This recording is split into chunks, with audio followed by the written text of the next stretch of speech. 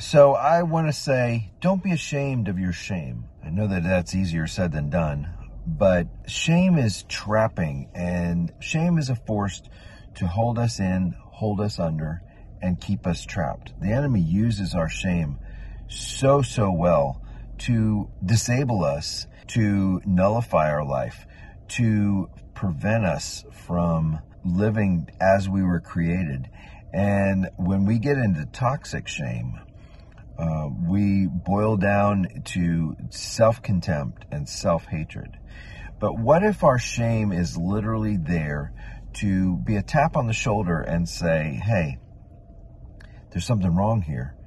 We need course correction. That is amazing, because then we can use our shame as a motivation and as a force of good to say, what's going on here? Rather than saying, why am I in shame? Say, what is the purpose of this shame? What is shame telling me? And how can I look at this in a different way?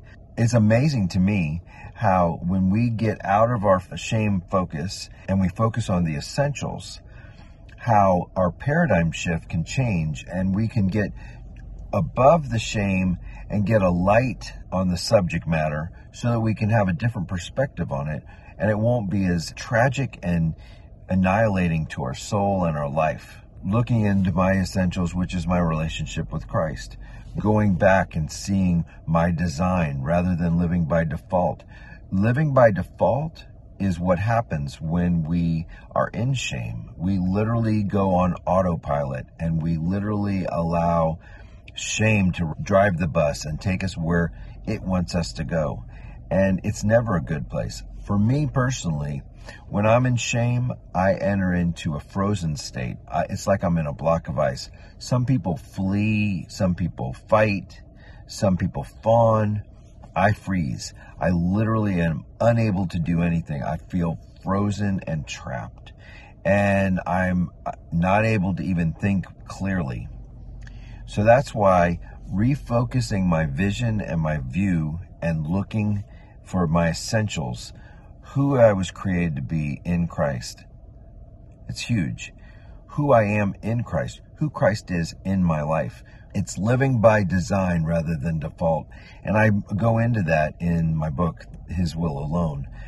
I love living by my essentials. And to live your essentials in a non-essential world where things just take us away, to focus and to gain that perspective, to rise above the shame so that you can see where you're at and what the shame is huge. It's very, very huge. Regardless if my shame is personal shame that I've developed inside or shame that's been put on me, all these shames can be nullified by gaining a proper perspective and by focusing on what really matters. I don't know about you, but every time I'm in shame, I literally am scrambling in my frozen state to make do, and what I find is I grab hold of and I do distracting work to keep me out of the shame, but it doesn't work. It literally, shame has set me into a perspective and a paradigm that I lose true perspective on who I am. I lose the shine on my life. And I tailspin down into literally non-essentials where I'm literally just doing what I can do. It's maybe nonsensical. It may be distracting. It may be thumbing through thousands of reels. That could be how I would cope with my shame. Does that help me? Does that pull me out of the shame? No, because I'm not focused on the essentials. I'm focused on the distraction. I'm focused on anything that can alleviate that pain of shame so that I don't feel trapped anymore. I'm at least moving forward. I'm at least moving and doing something, even if it isn't essential. But the fact is that that's never really going to truly resolve the shame. It's just literally going to delay dealing with the shame. When I go back down to essentials, when I go back down to what matters most, at that point, I can gain the light I need to see. It just lifts me above so that I can see. there are so many things that can, even good things, that can distract and keep us outside of the realm of dealing with shame and healing from our shame.